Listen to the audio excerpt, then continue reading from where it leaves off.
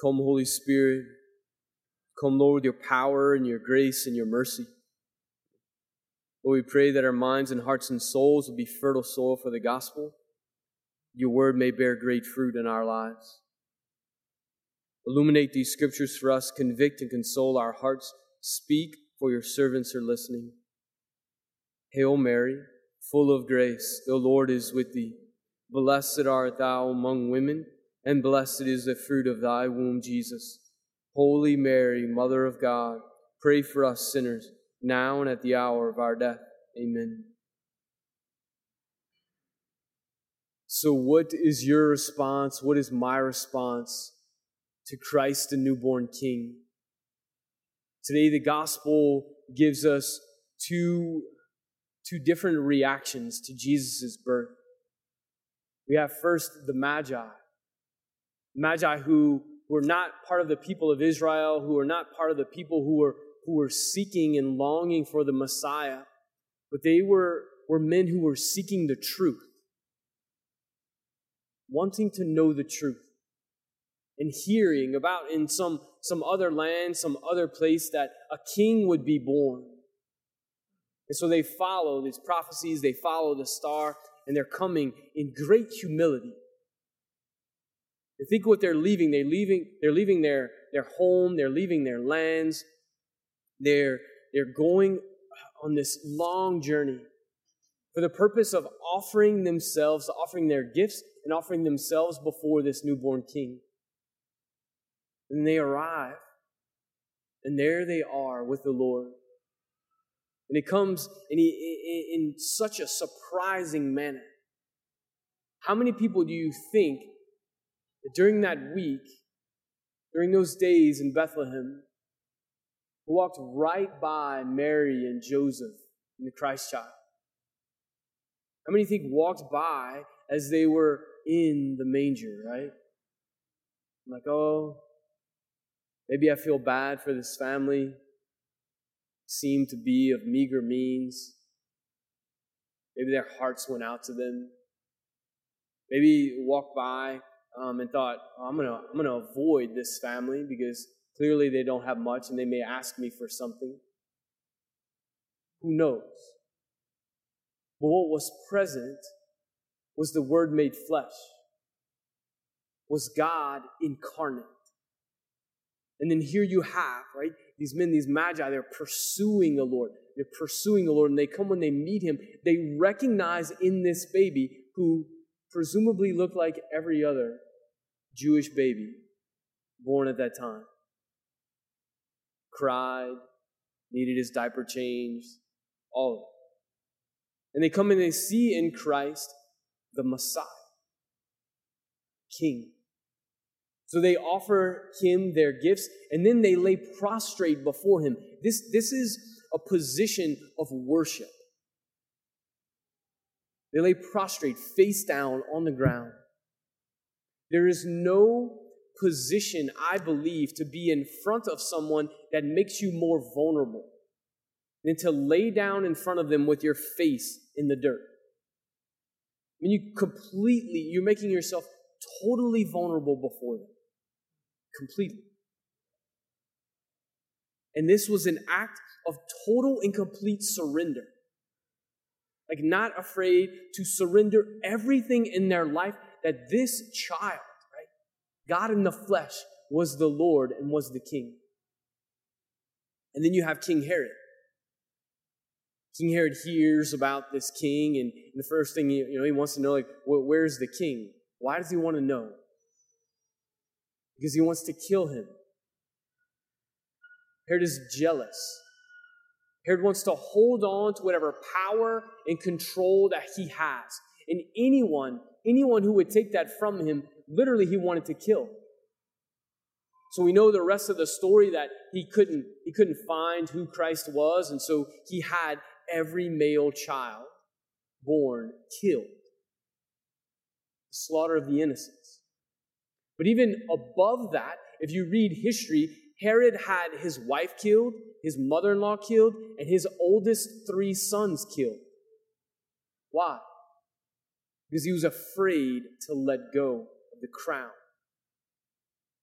He thought, no, I can't let go. Like, I have to have this power. And anyone who is a threat to it whatsoever, like, we're just going to kill him. Now, ourselves, as we approach the Lord, really too, as the Lord approaches us, because that's really what Christmas is about. Yes, the Magi went on a journey, but it was the Lord who went journeying first. He came looking for us in the incarnation.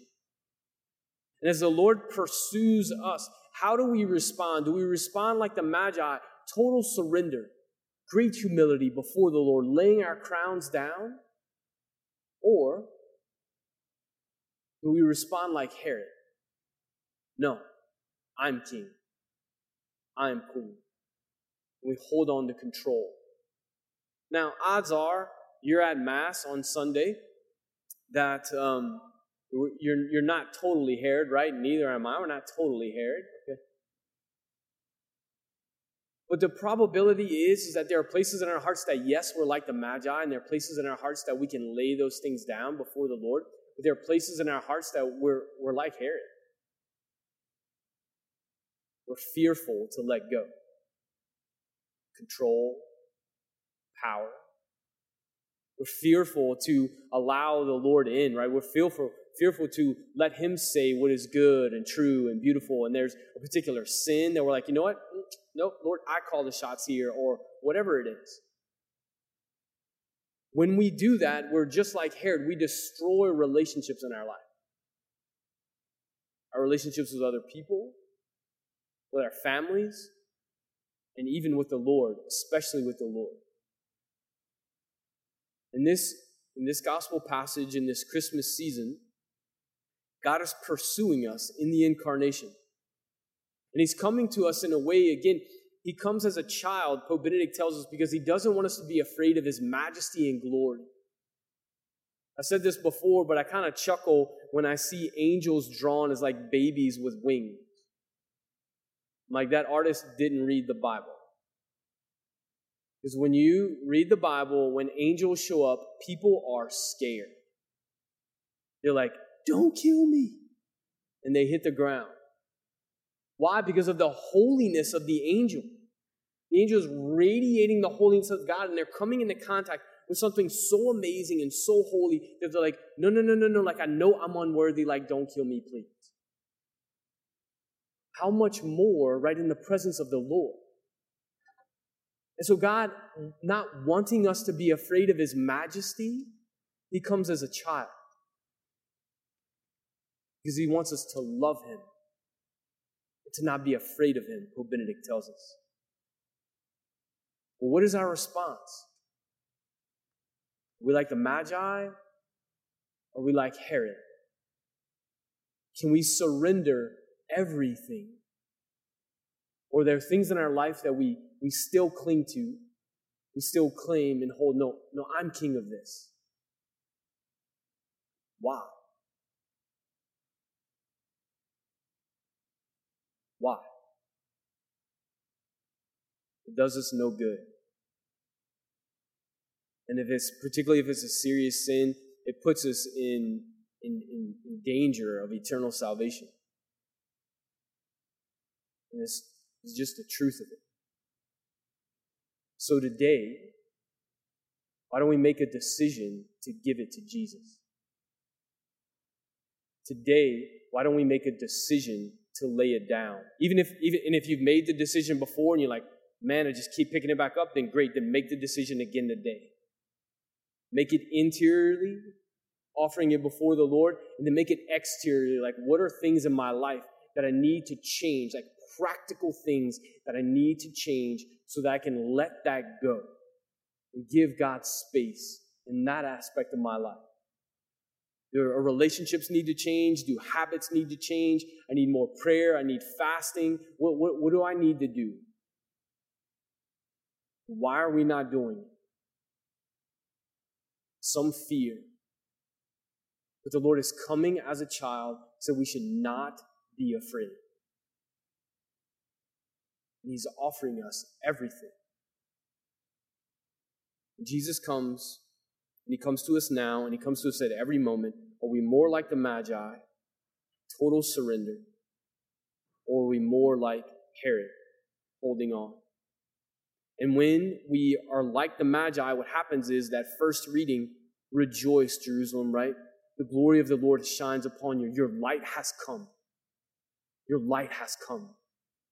And then we become lights in the dark world because Christ is born and shining in and through us.